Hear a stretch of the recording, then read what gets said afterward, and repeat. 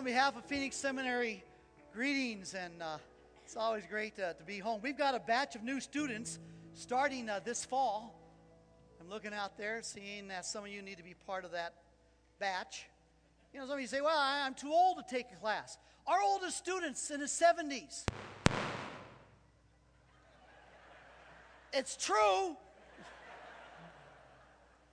Say, well, I'm afraid to take classes. Why don't you just come and audit a class, or just come on down and give me a visit there on 42nd Street and Thomas, and big 4-story building says Phoenix Seminary on it. Come on down and let us show you around. And let me try to press you into taking a class. Love for you to do that.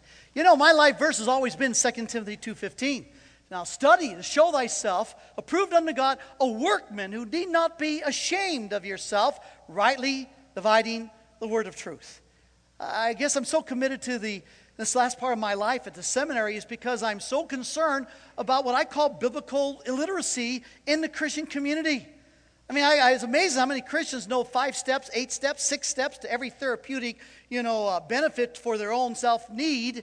But to know the Scriptures, to let God speak for Himself, to really touch the soul and the spirit of a human being in a way that we cannot come up with through felt needs, it's just, there's nothing even more blessed. And I just tell you, I just yearn for you to come and go deeper in the study of the Word of God. And any opportunity I have to come at you, I'm coming at you with it. Here, I want to talk about elephants. Specifically, one particular elephant that consistently is in the room. I'm talking about a question that people ask, but they only ask to themselves because they're fearful to ask of anyone else. It's a question that really is addressed by the book of Job. The book of Job is most likely the most ancient of all the books in the Bible, but it is a key to understanding something that bothers most any thinking person. Little 11-year-old Kelsey Fandel, diagnosed with heart disease. Her heart muscle can no longer pump blood, but she'll live to see her 11th birthday because she received a heart from little 10-year-old Haley Ford, who died after being 20 days in a coma after a car collision that also took the life of her mother. Why do things like that happen? I was flying in from the East Coast, and while we're waiting in the airport, they have CNN News. And the whole thing was about this court trial for the mother of little Kaylee Marie, and shock at the jury's decision. And I thought, interesting, everybody's debating and commentating about the decision on is the mother guilty, not guilty, responsible, not responsible. But the fact is, little Kaylee Marie is dead. A child. Why do these things happen? Why does God permit these kinds of things to happen to innocent people? Innocent people. Your life has been torqued. Every one of you with loss, disappointment, as mine has. I mean, if we're going to be honest, we're going to be thinking. We've got to ask the question, how could a loving God let this happen? How many times have you asked that question? You've been asked that question, how can a loving God permit this to happen? You see, we can trust what we know, but you can't trust what you don't know. So you got to begin with, well, what do you know? The professor asked his class, did God make everything there is? A trick question. A lot of professors love doing this, love playing with students. They think the PhD at the end of their name is a GOD, and they love to manipulate the minds of our students. So he's asked the old question, well, did God make everything there is? And of course the class, a bunch of num-nums, basically, well, they all agree. Well, then he says, if God made everything, then God made evil. One student raised his hand and asked, sir, is there such a thing as cold? Oh, when the professor agreed that there was, the student continued, actually, sir, cold does not exist. What we consider to be cold is really the absence of heat. Absolute zero is when there is absolutely no heat. But cold does not really exist. It's the same with darkness, which is really the absence of light. And so the student continued, and I quote, "Sir, is there such a thing as evil, or is it a term to describe the absence of good, the absence of God? God did not create evil. Evil then is a state where God is not present, like cold without heat and darkness without light." Well, philosophically, that answers the question about does God create evil? But it doesn't do anything to the pain and the suffering that still remains with us. If God is all good and God is all powerful, then why does He let there be the absence of good if He could do something about it? Why does He permit there to be the very presence of evil that produces so much suffering and pain? There's actually a theological term for this debate. It's called theodicy. I know it sounds like a ride at Disneyland. Are you going to go on the theodicy? Yeah, it's 2 tickets. No, the word theodicy simply is a fancy word meaning the defense of God. The defense of not only God's character, but God's existence. Atheists, people will use this to dismiss God's existence. In the words of one atheist, quote, "We know that much evil and suffering exist in all the world. Christians speak of a personal God who is good, merciful, all-powerful. This is impossible. God could be good, but impotent, and thus unable to stop human pain. Or God could also be sovereign and all-powerful, but then He would be cruel and unsympathetic to the human condition. God cannot, however, be both good and sovereign. Therefore, personally, I don't believe God even exists." End of quote. Rabbi Harold Kushner wrote a book years ago, When Bad Things Happen to Good People. Kind of has become a classic. He wrote it because his young son had that disease where you age prematurely and die. And out of a broken heart, Rabbi Kushner wrote this book, but he takes the view that God is a very sympathetic, loving, caring God, but He's not all powerful, and there's just some things He can't control. In his own words, quote, "Once the bullet begins hurling down the barrel of the gun, not even God Himself can stop it." So God's good, but He's not all powerful. But what good is it having a good God if He can't do anything about the goodness? I tread upon this subject softly because I know there are deep personal wounds attached to this question, and I want to be loving and respectful. But what does the Bible say about this? I want to know. If not for your sake, I want to know for my own sake. The own pain and the torqueness in my life that I view consistently. Like I said, there are some things we know. And there's some things we don't know. And we don't know, we need to stop giving opinions and ideas and simply platitudes over things we don't know. But at the same time, we can trust what we do know. So what do we know? Well, open your Bibles, if you will, to the book of Job. The book of Job, chapter 1. I want to introduce to you this morning the book of Job because at Phoenix Seminary we provide a class to the community, a free class to the community of theological education. Usually books that no one else really studies much. So we've done Revelation and Hebrews, we've done Sermon on the Mount. This year we're going to do the book of Job. And so if you would like to dig deeper after this morning and go verse by verse through all 42 chapters, then the President's class is taught right here, Monday night, 6:30, about 500 folks show up, and it's free. Although I twist arms and try to get an offering for the seminary, but it's free. And we'll do it for 7 weeks, take a holiday break, and then we'll do the final 7 weeks. Book of Job will be the President's class starting first Monday night of October. Invite for you to come. But for this morning, I want to just introduce the book because it does introduce to us what we do know. So what do we know about pain and suffering? First thing we know is that we live in a fallen world. Look at chapter 1, verses 6 and 7. The writer begins in verse 6. He says, "Now there was a day when the sons of God, the B'nai Elohim, the angelic beings, they came to present themselves before the Lord. And Satan also came among them. The Lord said to Satan, 'From where do you come?' As if he didn't know. Then Satan answered the Lord and said, 'From roaming about on the earth and walking around on it.' Oh, great, he had to land on this planet. And the Lord said to Satan, have you considered my servant Job? Now, I'll stop for a moment. My first question is, how did the power of darkness come to be roaming about on the earth? The one who is the author of deception, the author of pain and suffering. Because in the first book of the Bible, the book of Genesis, it says God created the heavens and the earth, and he said it was good. 6 times he says it was good. The 7th time he says it's very good.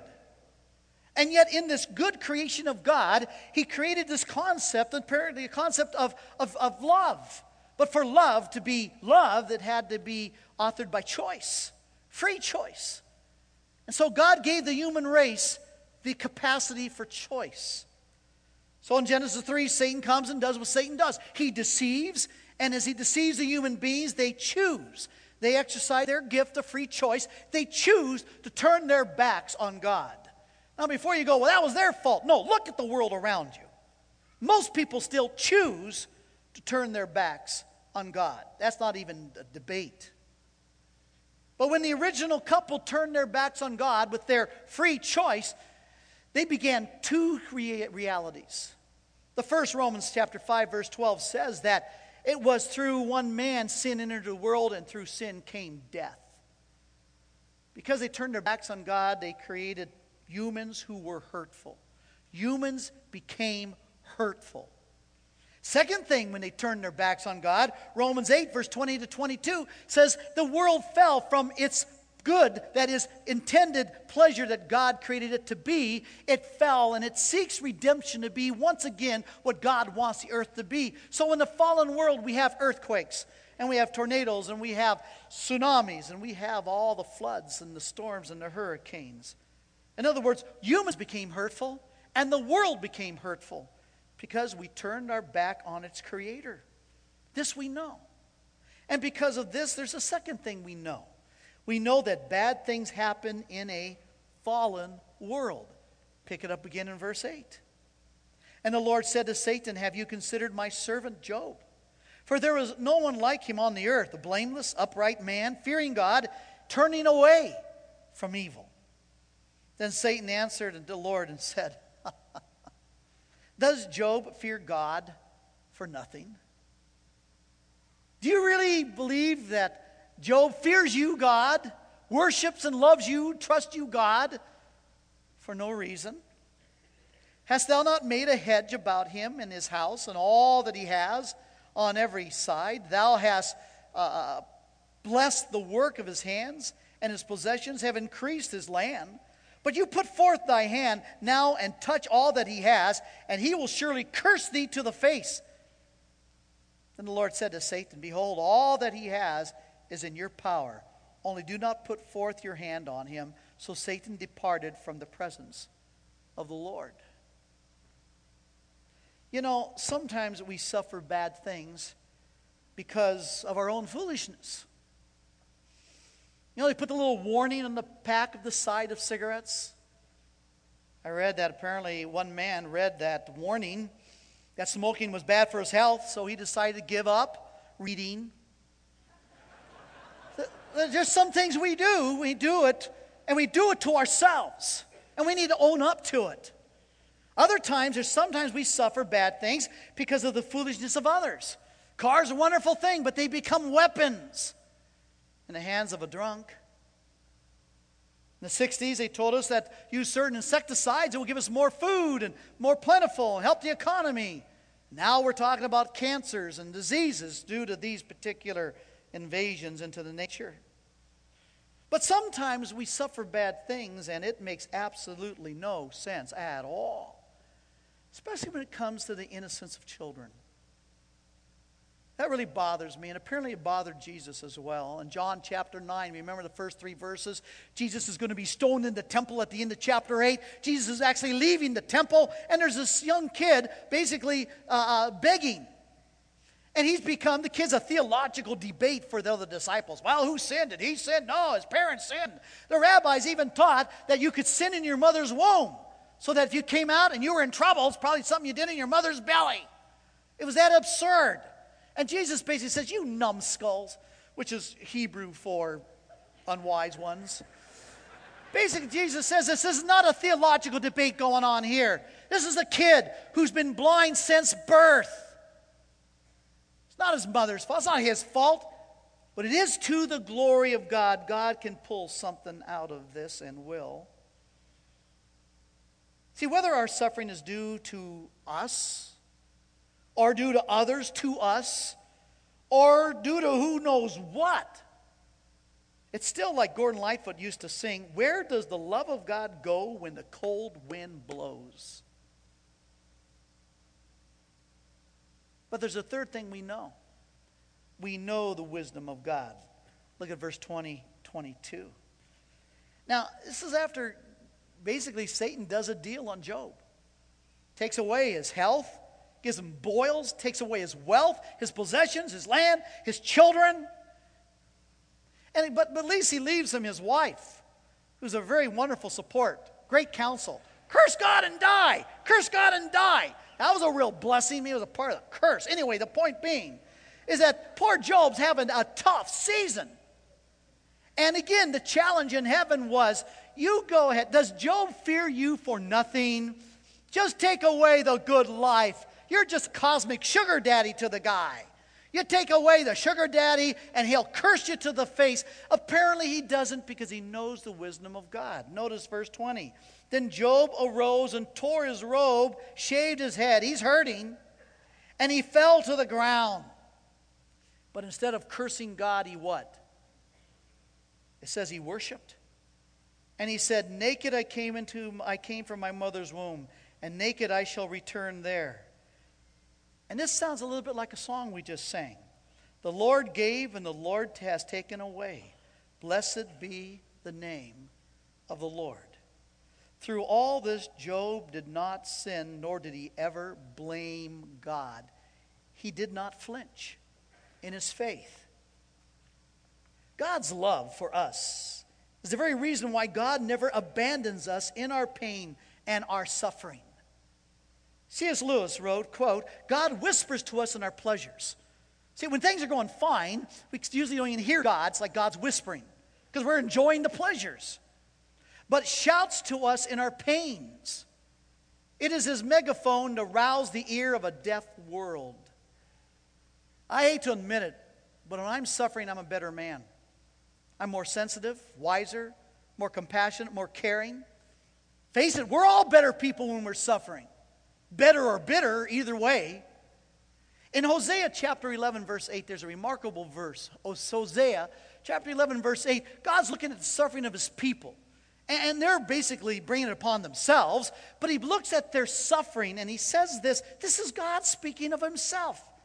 He says, my heart is turned over within me. All my compassions are kindled. Oh, God is engaged when his people suffer. When his people suffer the results. Why do you think Jesus wept? There in John 10, when he sees all the weeping, he's going to raise Lazarus from the dead. It's going to be okay in 15 minutes. But he sees the pain and the suffering of the grief of Mary and Martha and everyone else. And the shortest verse in the Bible is what? Jesus. Oh yeah, that's God weeping. What does Romans 8:28 really mean? As I said, I was in the airport waiting for the flight, and we went to the bookstore, and there it was. That little paperback, The Shack, is still out and being sold. Still going on. On one side, I think, boy, I wish I would have written that. The only trouble is half the Christians have read it, love it. The other half hate it. I don't know how many comments and articles I've read, and people have come and called me at the seminary and say, we need to assassinate this guy or something, because Shack, horrible thing. Bible's over here. Let me stand over here. Okay, it's The Shack. Let me stand over here. Christians, relax. Everybody take a breath. When you read a book written by a human being, it's a human being trying to navigate and share his views or her views on a particular subject. Can we Christians be secure enough to relax? He's not a theologian. He's an accountant. Now, it's okay to be an accountant. But let's not have the expectation that he's a thought-through theologian. presenting some theological view. He's trying to navigate this issue of how can a good, loving God permit people to suffer? Can you draw from a book some wisdom, even if you disagree with 90% of it? Learn to do so. Learn to be students. What he does in this book, he takes the most horrible situation you could view. A man is out at the lake with his family, his 2 girls and his son. And he's coloring on the bench there with his daughter, the youngest of the 3. And all of a sudden, he hears a scream. And over in the lake, the son fell in and caught under a boat, and now he's drowning. He looks at a little girl. He runs, and he saves the life of his children, only to find that someone has kidnapped his little girl. Then proceeds to take her to a shack, the shack, abuses her and murders her. Can you think of anything more horrible? Now that's what the book is about. Yes, the Holy Spirit, a little Asian weird thing, I don't know all about. Don't worry about that. The point is, he's trying to navigate, and it's an interesting conclusion he draws, which is basically this. No matter what mess we create for ourselves, or the intensity of the mess others create for us, in God's sovereign wisdom, he can pull good out of it. That's the miracle. That's the supernatural miracle. No matter what it is, produced by who knows what, God can pull good out of our messes. That's his sovereign wisdom. And that's what Romans 8:28 is all about. God works all things together for good to those who love God and are called according, not to their entitlement to a great life, but called according to his purpose. After Job has lost his family, his wealth, his health, his friends, he cries out to God, what's happening to me? God. And he doesn't blame God, but he does. He does falter a little bit when he says, God, I don't understand what's happening here. I got these guys counseling me saying I've done something wrong, but I have not a clue what I've done wrong. If I could go to the court of heavens and plead my case, God, then you would understand what's going on, and I don't understand why you're letting this happen to me. And God answers his prayer in chapter 40. But it doesn't seem to be a very compassionate answer. Look at verse 1 of Job 40. Then the Lord said to Job, will the fault finder contend with the Almighty? Let him who reproves God answer it. You say, God, lighten up on the poor guy. He's had a tough season. Verse 6-9. Then the Lord answered Job out of the storm and said, now gird up your loins like a man, and I will ask you to instruct me. Will you really annul my judgment? Will you condemn me that you may be justified? Or do you have an arm like God, and can you thunder with a voice like his? Who do you think you are? The point that he's making is that Job gets it. I want to defend Job, say, God, lighten. But Job gets it. Look at the last chapter, chapter 42. Then Job answered the Lord and said, I know that thou canst do all things. God, you're all powerful. And that no purpose of thine can be thwarted, and that you're all good. Who is this that hides counsel without knowledge? Therefore I have declared that which I did not understand, things too wonderful for me, which I did not know. Verse 5, I have heard of thee in the hearing of my ear, but now my eyes have seen thee. Therefore I retract. I repent in dust and ashes. Interesting. Here's what's going on. Picture a triangle. On this side of the triangle, you've got God is good. On this side of the triangle, you got God is powerful. He's all good. He's all powerful. But at the bottom of the triangle, we've got the reality of pain and suffering. Now, because of this reality of pain and suffering, either God cannot be all good, because if he's all powerful, he could do something about it. So maybe he's all powerful, but he's not all good. Or maybe he's all good, sympathetic and caring, but he's not all powerful because my pain and suffering remains and God's not doing anything about it. If we stay with this triangle, that's the theodicy debate, then we're lost. Because we don't understand. And how can you trust that which you do not understand? But you take what he's saying here is you take this triangle and you make it a diamond. Because at the very, very top of it, you've got the goodness of God. You got the power of God. Yes, you got the presence of suffering. But at the top of the diamond, you have the wisdom, the sovereign wisdom of God. And this is what we know. You've heard me say it many, many times here at Scottsdale Bible Church. The book of Job is really all about, here is the infinite mind of God, infinite wisdom, trying to be understood by finite brains. Now maybe you believe that you've got an infinite mind, but you don't. We all, by definition, have finite brains.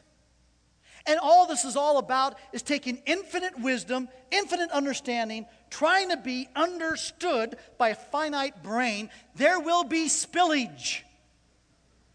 And the spillage is called mystery. It's as logical as this. I don't have an iPad yet, because they're weird. But one day I'll get one, I'm sure. But I got a little phone here, and I can push little things, little apps, and things happen. I don't have a clue. I don't know how that works. And because I don't understand how this works, it cannot be understood. It's magic. That's absolutely arrogant. Because there are people who understand exactly how this works. Now, they're a little quirky, but they do understand how this thing works. It would be arrogant on my part to say, if I can understand it, it cannot be understood, when I know there's human beings who understand. So who am I to say, when horrible things happen, if I cannot explain it, if I cannot understand it, if I cannot comprehend it, therefore it could not be understood, there is no purpose, there is no reason, there is no hope, when we're talking about the presence of an infinite, sovereign mind. That's what the book of Job is all about. God speaks through the prophet Isaiah a little more gently. He says this in Isaiah chapter 55. Listen to verses 8 and 9. God says, and I think he says it softly, for my thoughts are not your thoughts, neither are your ways my ways, declares the Lord. For as the heavens are higher than the earth, so are my ways higher than your ways, and my thoughts are higher than your thoughts. It comes down to this. In those times, we don't know why God would let such things happen to innocents. We can't trust what we don't know, but we can trust what we do know. And what do we know? We go to the one we know, a God who is infinite in wisdom, sovereign in grace, that he loves us, he grieves with us. There's no wasted tears. He will always bring out of our mess purpose. Thus, there's no despair. Our prayer is, God, I don't understand, but I love you, and I trust you, and God, don't let me flinch in my faith here. Don't let me let you down when Satan asks you, does Daryl fear God for nothing? If there's ever a test I want to pass, it's that one. It's that one. I'll tell you, loss came suddenly for Jerry Sitzer. Tragic automobile accident. He lost 3 generations of his family, taken away from him like that. His mother, his wife, his young daughter.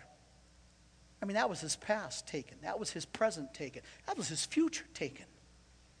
Jerry's response was to plumb the depths of his sorrow in order to understand what grace God could give that would eventually transform him. His journey through this dark days after the accident, he records in a book that he had written called Grace Disguised. And I have no right to say this, but I quote him. In other words, though I experienced death, I also experienced life in ways I never thought possible before. Not after the darkness, but in it. And found within that pain the grace to survive and eventually even grow.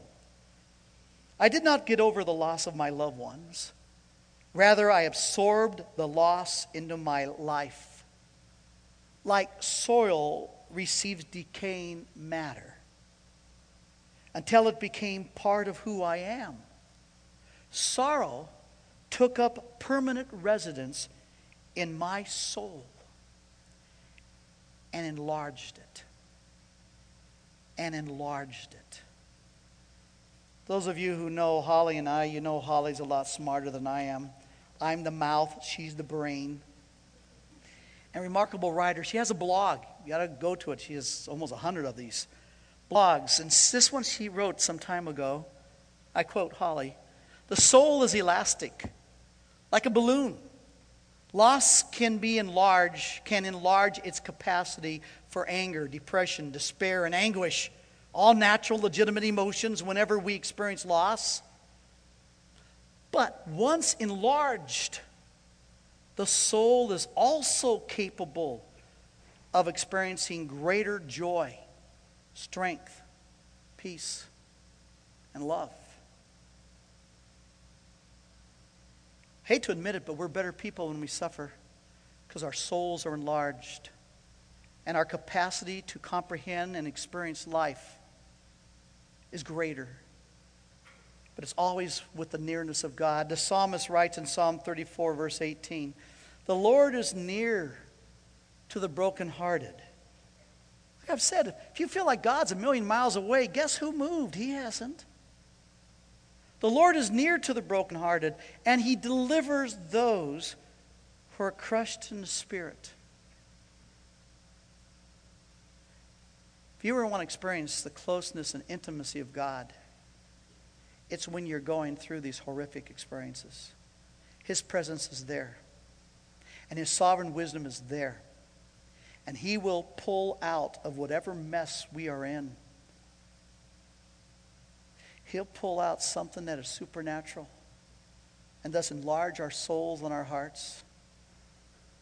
Because there is no wasted tears. And there is no hopelessness or no purposelessness. I know when I have atheists debate and get angry and at this simplistic explanation, my question eventually is, and so what is your alternative? That there is no purpose? There is no design. It is an accident. It is despair. It is just tragedy, raw and honest, and that's all there is. And what encouragement and hope comes out from that? But hopelessness went out with the resurrection. There was a funeral in Grand Canyon a few years back.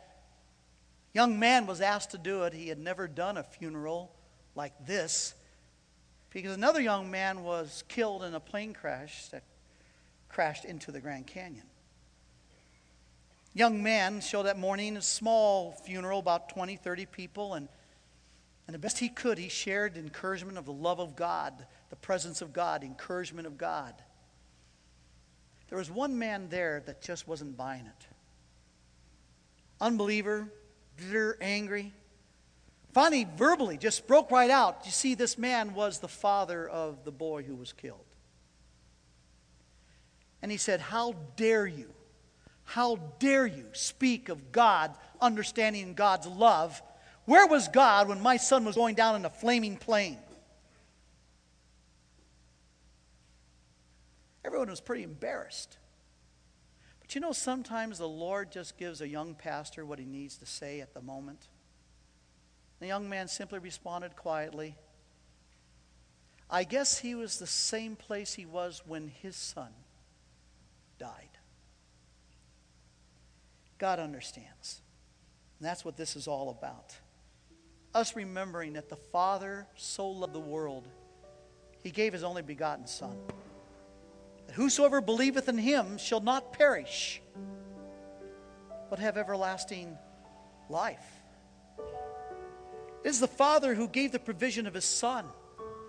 It is the Father who saw the Son scourged, beaten, scorned. It was the Father who saw His Son executed on a cross. It was the Father's love, the Father's presence. Because the Father wanted to bring you from being a mere creature, relating to some creator, to become His daughter, to become His son. so that when people are suffering, those are his children suffering.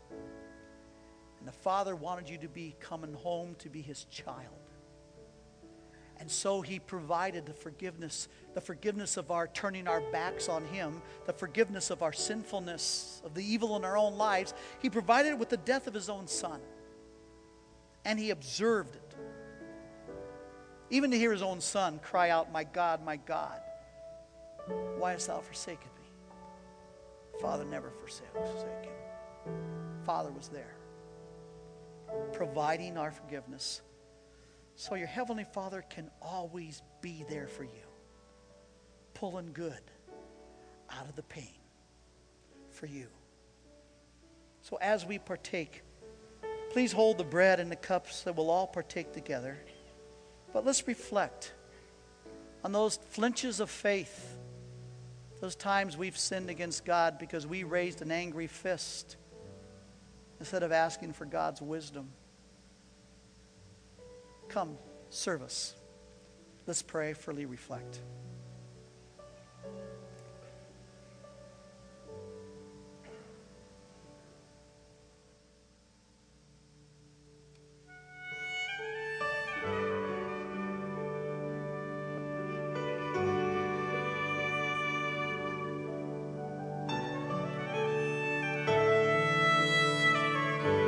Feel free to join me in singing. My Jesus, I love thee. I know thou art mine. For thee all the follies of sin I resign.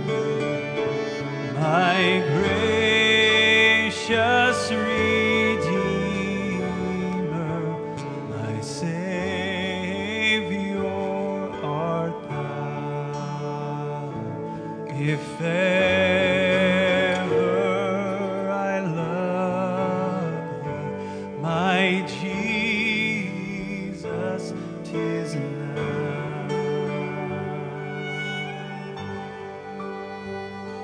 And I love thee because thou hast first loved me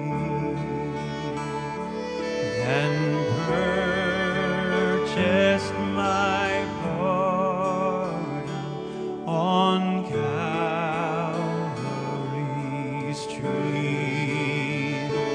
And I love thee for wearing the thorns on thy brow. If ever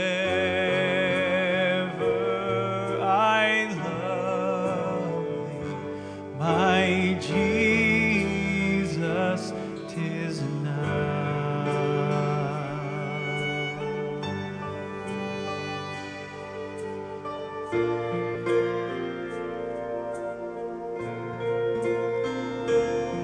I love thee in life, I will love thee in death, and praise thee as long as thou lendest me breath, and say when the death dew lies cold on my brow, if ever I love thee, my Jesus, 'tis now. And say when the death dew lies cold on my brow, if ever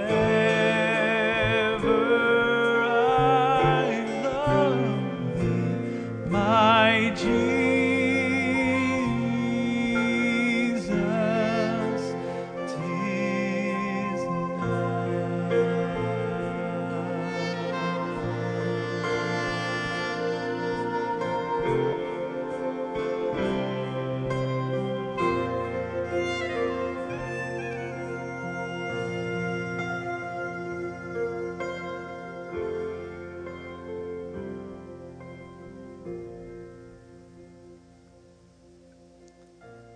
In the night that our Lord was betrayed, he took the bread and he broke it.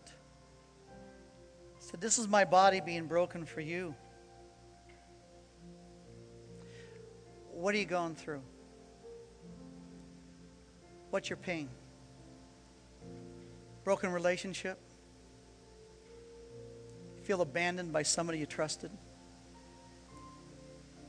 Did somebody with full intent just create pain and suffering for you? Was it someone's insensitivity? Some natural phenomenon? The economy? You feel broken? You feel all alone? Like no one knows? Jesus said, "My body was broken for you." I took what evil does, and I let it be done to me. I know, I understand. Take, eat, and remember.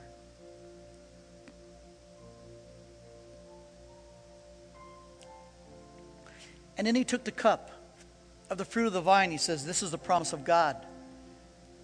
God no longer wants to be your mere creator, some distant relationship with a creature.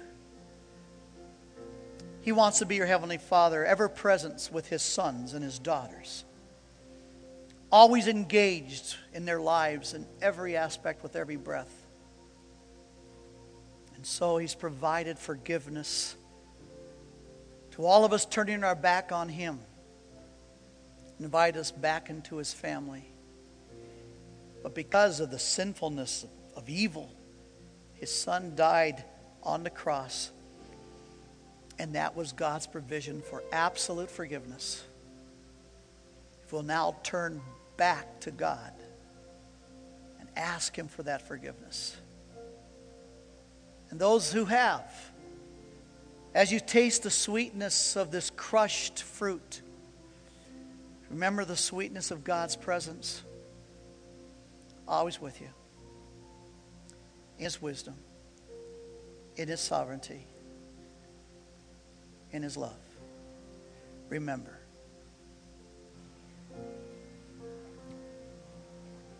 Heavenly Father, help us not to be distracted from this one thing.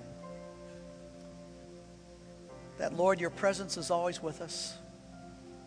Now give us wisdom on how to practice the very presence of God in our lives.